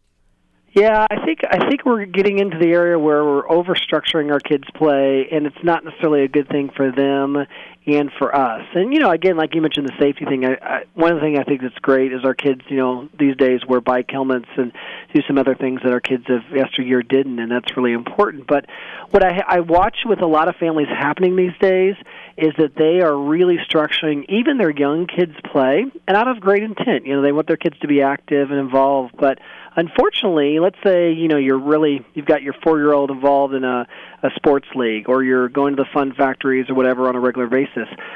It requires a lot of time and money to do that. And again, I mean, there's positives to take away from that, but I've had a number of parents say to me, who even have young kids, like, I feel like I'm already really, really busy. And if you feel like you're really, really busy taking your 4-year-old everywhere, imagine what it's going to be like if your middle schooler and your high schooler has got all sorts of schedules that obviously at that age even get much more elaborate. And that's where I think we might need to consider we might want to pull back on overstructuring all this play. Yeah, I mean, especially when it comes to something like organized sports. Do you think also that the level of competition that I think is imposed on many of these kids has taken away some of their innocence? It has. Yeah, one of the biggest worries I have from a psychological sense is that young child play is designed in its purest form to be very creative, free-flowing. I hate to say it, but unorganized. I mean, that's the way that young child play is designed, and that's the kind of the way that they learn kind of the rules of relationships and the rules of kind of nature in general. But when we, as adults, impose kind of our competitive, organized sense as an overlay on young child's play, what you're finding is these kids more and more, it's just not working developmentally. So, when you have 4 and 5-year-olds comparing themselves about how good of a soccer player they are to another kid, that's not developmentally normal in many ways to be really ultra competitive there. Because kids that typically, if you let them have a soccer ball outside, watch what they do. They just are kicking it back and forth. They're throwing it all over the place. I mean, they're scrambling around. It's not until we impose our kind of, we call it rules of competition, that things become very different there. Yeah, I was going to say, not that some competition is bad, because it does encourage you to work harder and earn something, right? But, I mean, if all you're doing is competing with other kids and you start that competition at such a young age, I mean, that kind of shapes how you're going to interact with others in general as you grow up, don't you think? Oh, absolutely. Jack Nicklaus, the famed golfer, had a great quote years ago when he was asked about how early you should really start teaching your kids, art of golf and the competition. He said, basically when I can get them in from the creek bed and I can figure out how to, hurrying them up, he's like, that might be the time you do it. But his point was this. He said, young kids really should be allowed to free flow. And when we try to impose what we think as adults is typical, we run into a developmental bound or kind of barrier that's problematic. Yeah, and I mean, this is not to say that we're in favor of every kid getting a trophy for everything, correct? Right, correct. No, this is just about trying to encourage creative, active lifestyle where we can go out, we can compete, but we can realize that competition in and of itself is not the end result. That you recognize that the end result is we just want to have a really enjoyable time, maximize what we can do as we get older, and learn to just be active and enjoy that. That's what we're looking for. Just enjoy other people. I mean, yeah, that's absolutely. something that you do have to learn, don't you? You do, and all those screams out in our backyard, I hope those are learning to enjoy other people slowly. As long as there are no injuries involved, we're in good shape, right, Dr. Schroeder? It's all Absolutely, healthy. Yes. All healthy growth there. We've been talking to Dr. James Schroeder. His website is james-schroeder.com, and he's got a great piece up over there from his archives called So the Tree Said, The Lost Art of Play, that I'd really encourage listeners to go check out in his archives. Dr. Schroeder, thank you so much. Yeah, thanks as always. You're listening to the Sunrise Morning Show. It's 21 minutes past the hour. Have you considered energizing your business marketing plan? The Sunrise Morning Show is heard across the U.S. on more than 360 Catholic radio stations, reaching millions of engaged listeners in the heart of the morning commute. You can speak directly to a loyal group of like-minded people who prefer to use businesses who share their faith and values. Find out more about underwriting the Sunrise Morning Show by emailing me, Leah, at sacredheartradio.com. That's Leah at sacredheartradio.com. What does the Church say about contraceptives? The Catholic Church is very specific and unwavering in her teachings that the use of contraceptives to prevent pregnancy is, in every case, immoral and intrinsically evil, a serious moral wrong. People sometimes ask why the Church is so adamant. when they feel this should be a couple's decision. The fact is that the procreation of children is one of the inherent purposes of marriage, and as such cannot in any way be interfered with by any means, mechanical or chemical. The marriage sexual act is God's way of continuing the human race. To accept God's wonderful gift of sexual relations without also being open to the possibility of conception is to void God's plan. To employ any means of preventing conception as a result of sexual relations can never be justified, even if a couple is married. For more information, contact your local pastor or refer to the Catechism of the Catholic Church, paragraphs 2362 through 2366. For Sacred Heart Radio, this is Deacon Bill Mullaney.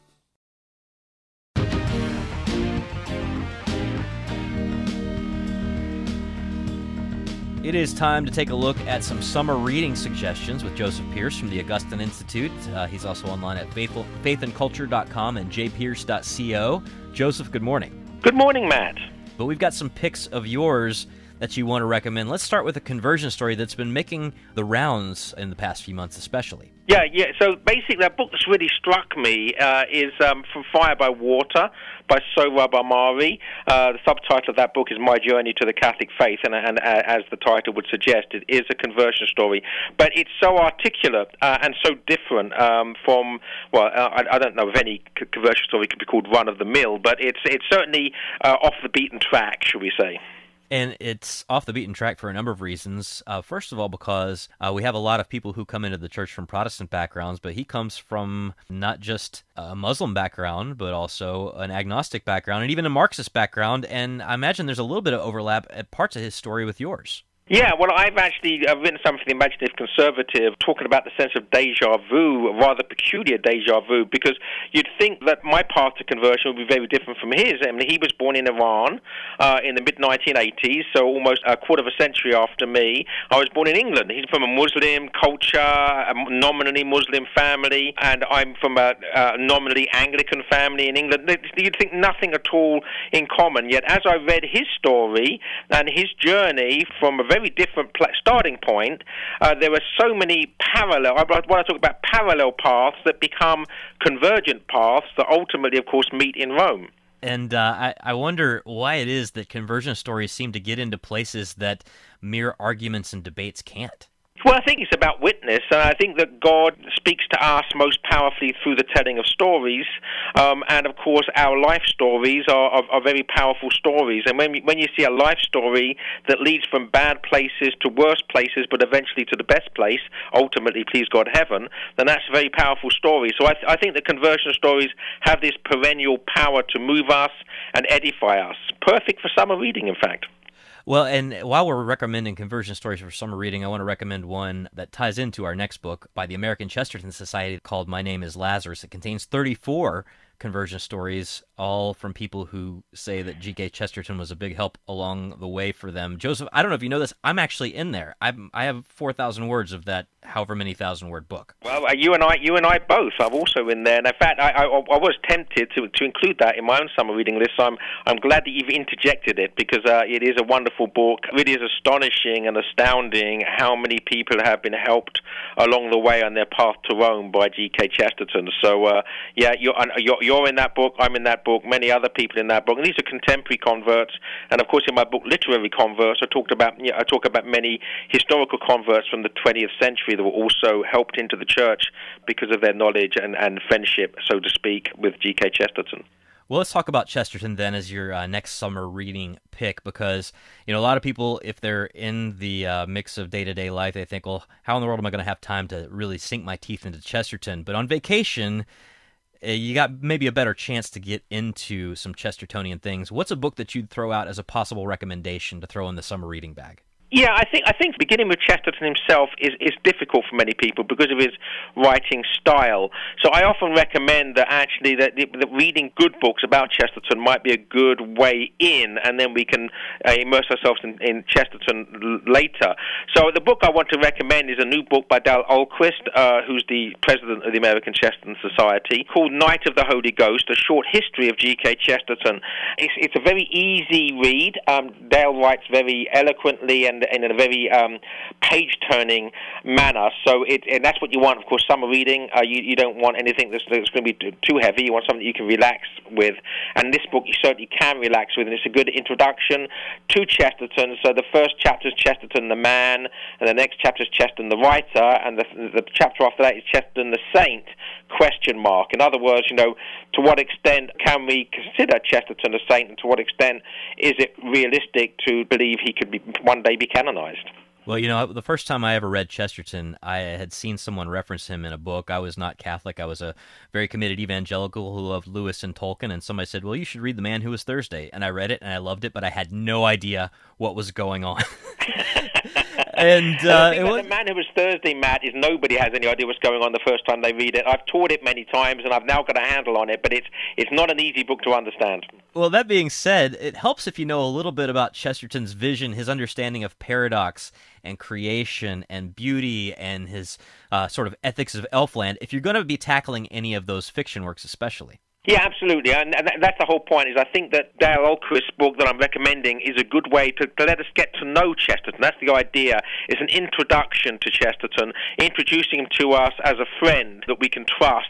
Now, I would say, actually, I've actually addressed this to Dale directly, that my eyebrows raised in consternation and maybe a little bit of irritation at the fact that he does gloss over and hardly mentions at all Chesterton's novels in his appraisal of the works, which I think is a significant sin of omission. But, any book, however much we like it's going to have some things about it which we think could be better. But overall, this is a great introduction to G.K. Chesterton. Right, it's been tried numerous times. I don't know how you sum up G.K. Chesterton in one book, but let's move on to another topic that you attempted but can't possibly sum up into one book. We talked about summer readings. You first recommended From Fire by Water by Sohrab Ahmari, Night of the Holy Ghost, A Short History of G.K. Chesterton by Dale Ahlquist, and then this one, I think, is a great starter for anybody who wants to really get into literature but is used to reading airport novels. It's actually a book by you. Yes, I have indulged myself when you asked me to recommend some summer reading by actually suggesting a title by yours truly. It's called Literature What Every Catholic Should Know, and the reason I'm recommending it is not merely because I've written it, it's because I do think that many Catholics are aware of the fact that they should know literature better than they do. They're aware that, if you like, it's a gap in their knowledge or possibly even some sort of sin of omission. And my book, Literature What Every Catholic Should Know, offers a very easy way in to the great works of literature. It's meant to be an introduction of the whole of the history of Western literature, but in a way which is accessible. So it's not a very long book, just a couple of hundred pages. The chapters are short, and separate chapters on separate writers or some of the great novels, etc. And I think it's very accessible. And the reason I'm keen on this is I think it's necessary in our day and age for Catholics to gain a knowledge of the great storytelling that Christian authors have had over 2,000 years, and to become part of that Western civilization, that Western culture, to graft themselves onto it by becoming knowledgeable, at least up to a point. This is just an introduction. I'm hoping it will whet people's appetites to maybe delve deeper themselves into some of the individual authors. Well, and in this age where everybody's saying, well, STEM is what you should be teaching your kids, and I always joke that the four horsemen of the postmodern apocalypse are science, technology, engineering, and math. But in terms of literature, I mean, I think a lot of people don't understand that, it seems like useless to get into stories, but really, this is how we understand the human condition. This is how we understand philosophy. This is how we understand the human yearning for God, is by getting into these great works of literature that have tackled these things throughout the centuries. Exactly. I mean, what I always say is the reason that the humanities are crucial to our understanding of the world is that the humanities teach us about humanity. And if we have an education which is all oriented in engineering and math, we're not actually understanding who we are as human beings, which is first of all going to mess us up as regards ourselves. It's also going to mess up our relationship with others. It's going to mess up human society. It's going to make a mess of things. So, being a good mechanic and a good engineer is no good if you're not a good human being. Well, and this is something that's been reiterated a few places. I like to always invoke Ian Malcolm, the scientist from Jurassic Park, on this when he's talking to this man who's trying to genetically engineer and revive the dinosaur. He says, "Your scientists were so preoccupied with whether they could, they didn't stop to think if they should." And really, that's kind of what this is all about: is understanding why do we do what we do. What is right, what is true, what is virtuous? I think that a lot of us can look around and say, well, one of the biggest problems in our society is not that we don't have the right laws in place, it's just that we're not a virtuous people. And this right, exactly. Obviously virtue is crucial, and what the STEM does is teaches how things work, but that STEM cannot ask the why questions. And literature and the humanities in general, philosophy, theology, etc., give us answers to the why questions, why things should be done in a certain way, why things are, not merely how they can be done. Because as you rightly say, if we don't have an ethical basis, we know how to produce a weapon of mass destruction, and we don't know that we shouldn't do so, we're in big trouble. I sometimes say that modern man is so stunted in his growth that it's like putting a machine gun, as regards technology, it's like putting a machine gun in the hands of a 5-year-old. It's dangerous and deadly. Do you recommend memorizing passages from the great ones? I actually do, and I'm not very good at it because in my own education, I was a child of progressive education where it was thought horrible to force someone to actually learn something by heart. But I really do think if you learn a poem, for instance, a poem by heart, you internalize it, you interiorize it, it becomes part of who you are, it becomes a part of the very fabric of your being. And although you may not enjoy the process of doing the learning, once you have it within you, it's something which enriches you for life. It's absolutely something which is beneficial and should be part of education. Yeah, I learned that importance by starting by memorizing the scripture as a young Protestant kid, but I applied it to Dante and Dickens and a few others along the way, and it is valuable just to have a few passages that from these great works that just kind of sink in and resonate with you. Your last book that you just recommended, Literature: What Every Catholic Should Know. Joseph Pearce, I know that if somebody picks up one of these books that you recommend in that book and is like, okay, I picked up Dante, I have no idea what I've gotten into, or Milton or whoever, if they want to find some of your resources to help understand some of the great works, where do they connect? Well, I would say just very quickly that book, Literature: What Every Catholic Should Know, has a chapter on Dante and a chapter on Milton, so that would be a good place to start. But if you're talking about online resources, then people can check out what I'm doing at faithandculture.com with the Augustine Institute, and also at my personal website, jpearce.co. Thanks for listening to the Sunrise Morning Show. Back right after this. It's 35 past the hour. This is Father Rob Jack with a Catechism Moment. In the world in which we live, the virtue of chastity is something that, if it is not ignored, is often mocked. Paragraph 2337 gives a definition of chastity. It says there, chastity means the successful integration of sexuality within the person, and thus the inner unity of man in his bodily and spiritual being. The virtue of chastity is both a gift of God, and it also requires human effort. Virtues develop through their daily practice, and chastity is no exception. Paragraph 2342 states that self-mastery is a long and an exacting work. One can never consider it acquired once and for all. Paragraph 2344 expresses the most difficult part for us today. Chastity presents an eminently personal task. It also involves a cultural effort, for there is an interdependence between personal betterment and the improvement of society. We can see in our own world what fruits unchastity has produced. Divorce, teenage pregnancy, abortion on demand, contraceptives in schools, many people with sexually transmitted diseases. It seems that society views people today as possessing only instincts. And since we cannot stop instincts, we have to protect against them. God teaches us that we are not driven by instincts, but by human reason, in which we can control ourselves and shape ourselves into truly responsible people. The bodies and souls that God has given us are sacred.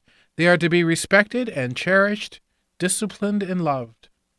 When we can show that example to a world based on crass personal pleasure, devoid of consequences, perhaps then we may produce in this world a culture of chastity and a culture in which there is a well-ordered love of God, love of self, and love of neighbor.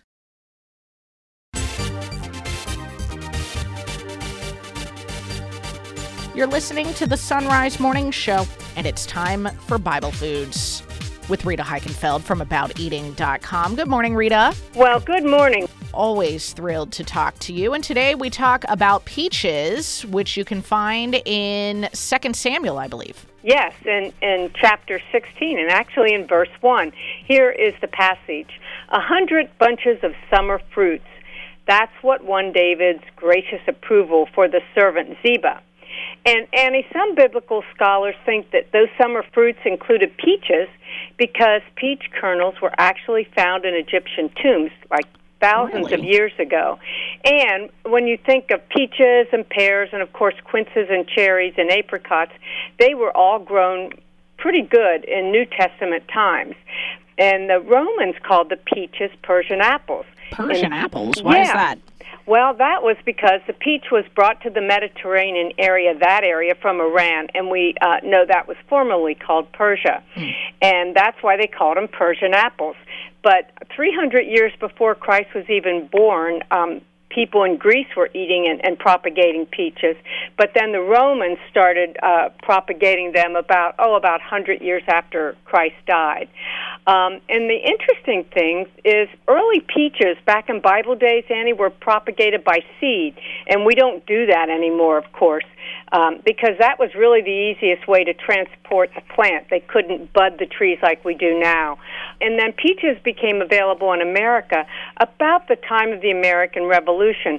So they really do have a long and storied history going back to Bible days. And life was never the same in America, right? You bet. What a wonderful addition to our plants in the United States. Now, here's a question, Rita. How do we know when a store-bought peach is actually ripe? Well, here's what I do. First of all, smell. I mean, the aroma is one sign, of course. But you know what? When you buy them in the store, sometimes they're sort of hard. That usually means they're not ripe, but I always tell people, don't just look at that beautiful blushing pink side. Check out the area closest to the stems, Annie, where it, is on the stem.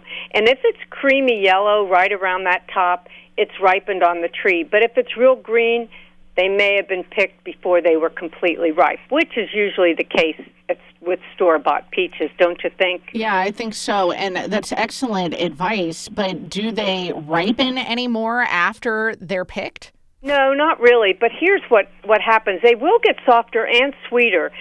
So if they're too hard, what I do is I just put them in a single layer on the counter just for a couple of days. I don't like to put them in the fridge because they get a little mealy texture, but if I have to, I will, and that's what I tell people.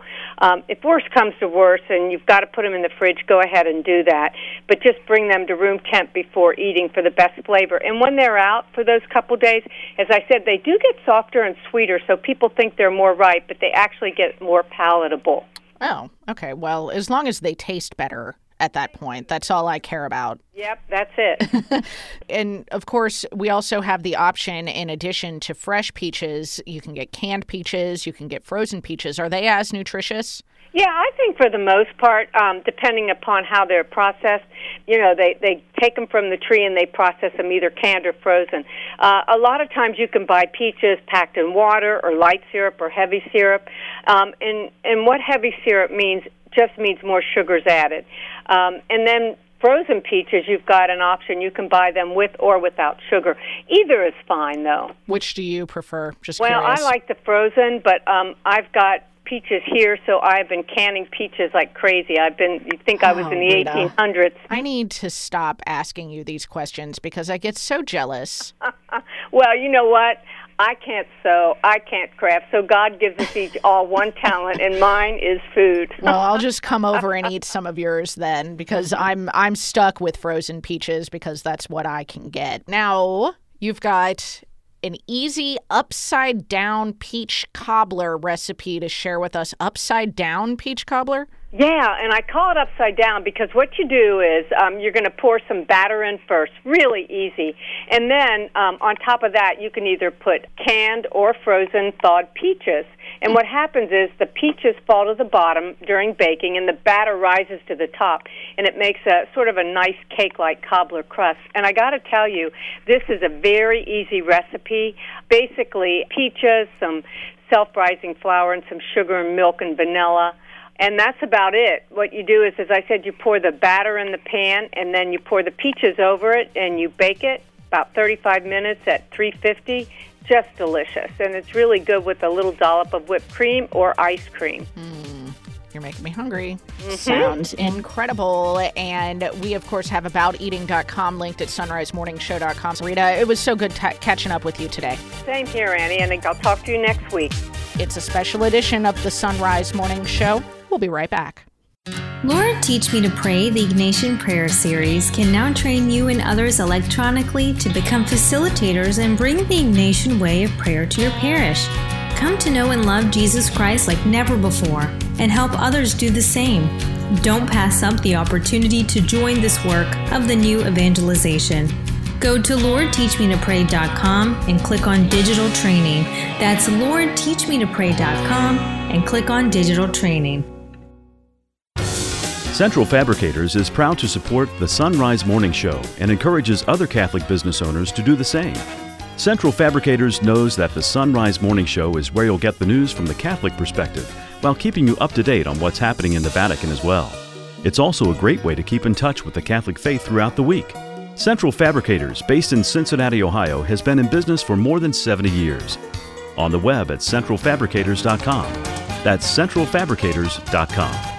Do you like your coffee cold and maybe a little sweet this time of year? Look no further than Mystic Monk Coffee for a variety of flavors that would be perfect for your summer cold brew. And when you click the Mystic Monk link at sunrisemorningshow.com before you buy, we get a commission from your purchase. By the way, our Sunrise Morning Show travel mugs are really good at keeping drinks cold, and you can find those in our online store. Pick out a mug and link to the Mystic Monks through sunrisemorningshow.com. That's sunrisemorningshow.com. This is Conversations with Consequences, where we delve deeper into issues affecting our church, our country, and our core, the family. As Catholics, we need to be informed, aware, and able to talk through some of the tough topics that we're facing in our culture and in our world. Conversations with Consequences gives us the tools to do so. It's not enough to pray. We have to be a light for the world. Conversations with Consequences, this Saturday at 5 p.m. Eastern on EWTN Radio.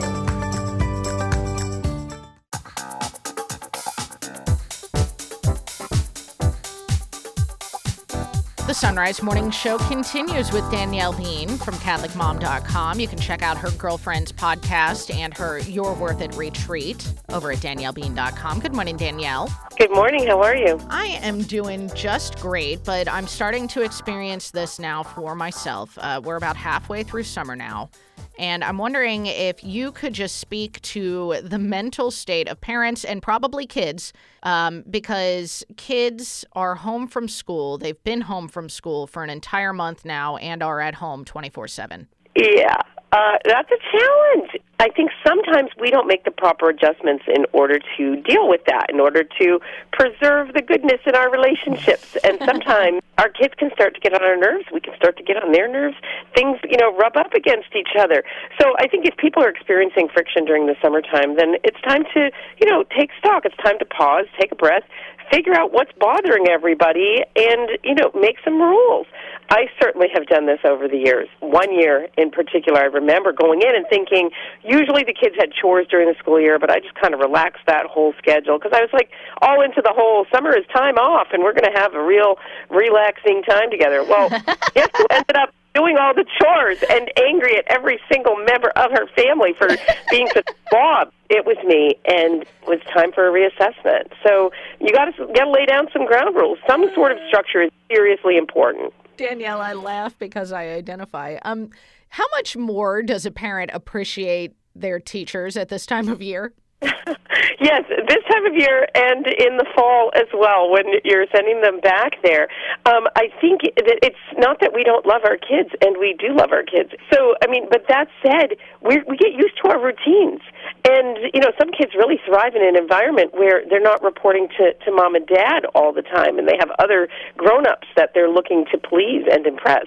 So, for sure, losing that motivating factor, and sometimes it all just goes out the window in the summertime. So, like I said, you might need some structure of routine, of schedules in your day, times that people are getting out of bed, times kids are taking naps, times where it's just quiet time. Maybe you want to schedule in time when nobody bothers mom. You might need to do that. I think it's important to recognize your need for rest and respite, and then find a way to make it happen. Yeah, can I just ask for a friend right now about the whole nap issue? How do you manage to get a child to take a nap in the middle of the afternoon in summertime, or go to bed on time for that matter?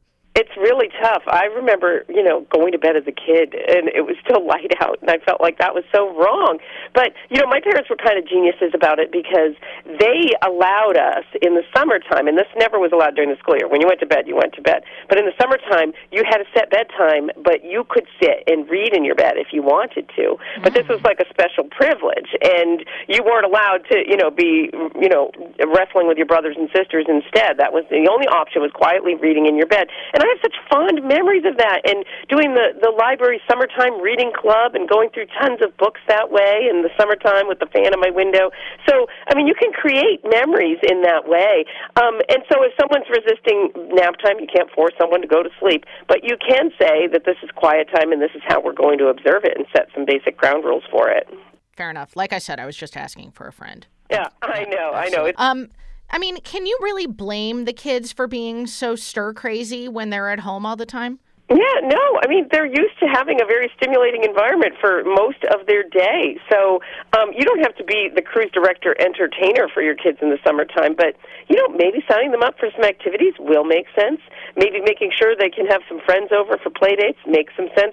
Maybe, joining a membership at a pool, or going to a lake, or planning a walk on a trail. It doesn't have to be fancy, but these are opportunities to do things that you don't have the chance to do throughout the school year. You have more time, and more opportunities to be doing things outdoors. And I really think people should take advantage of that. Summer is a season that's set apart, and we should treat it a little bit differently so that we can get the most benefit out of it. But Danielle, it is so dang hot outside. I know.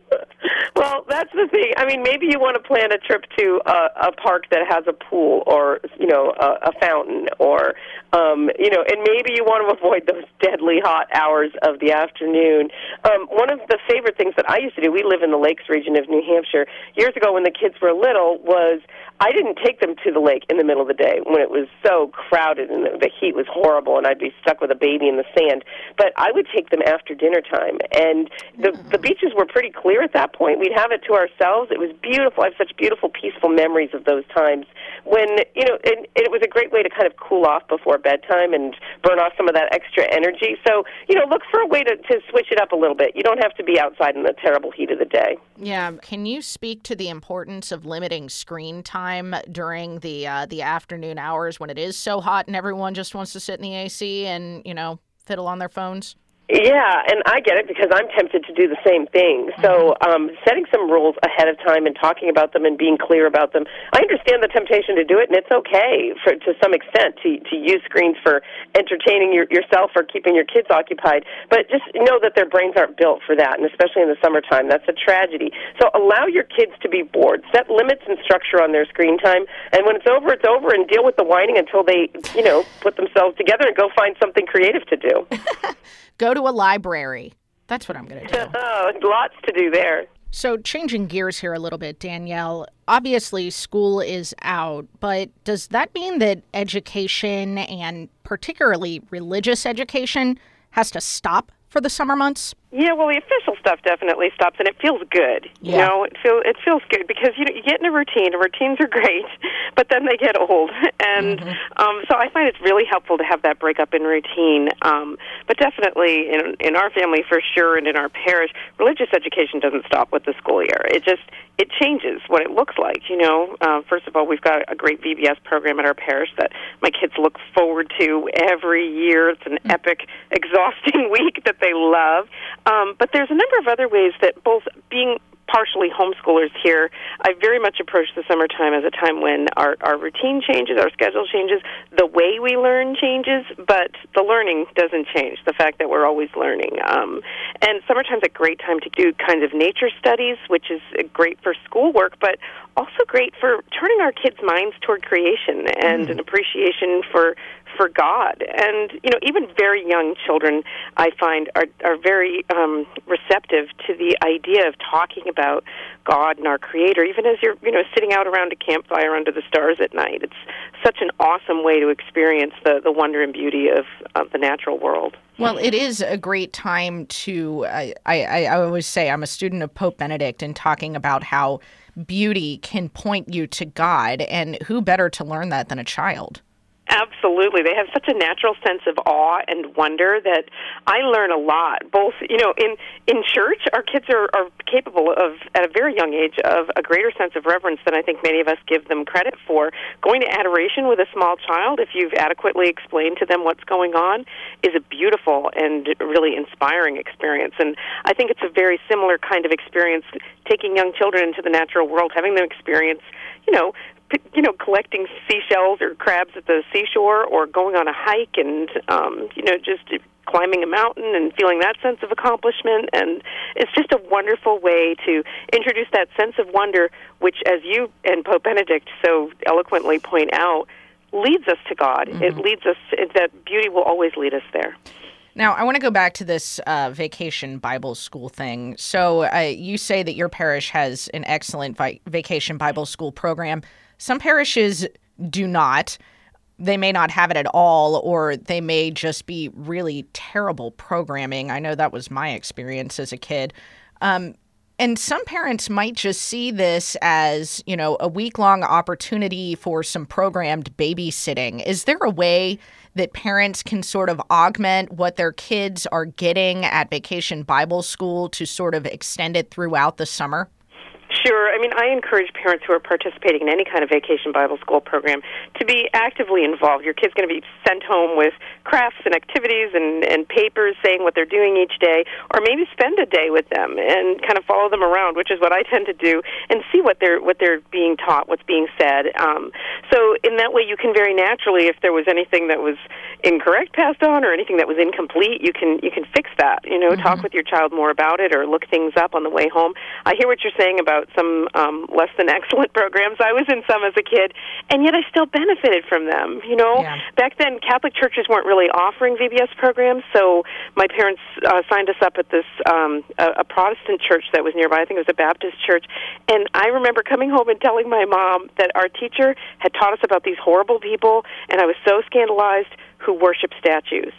And my mom was like, okay, I think tomorrow I'm going to go with you to VBS.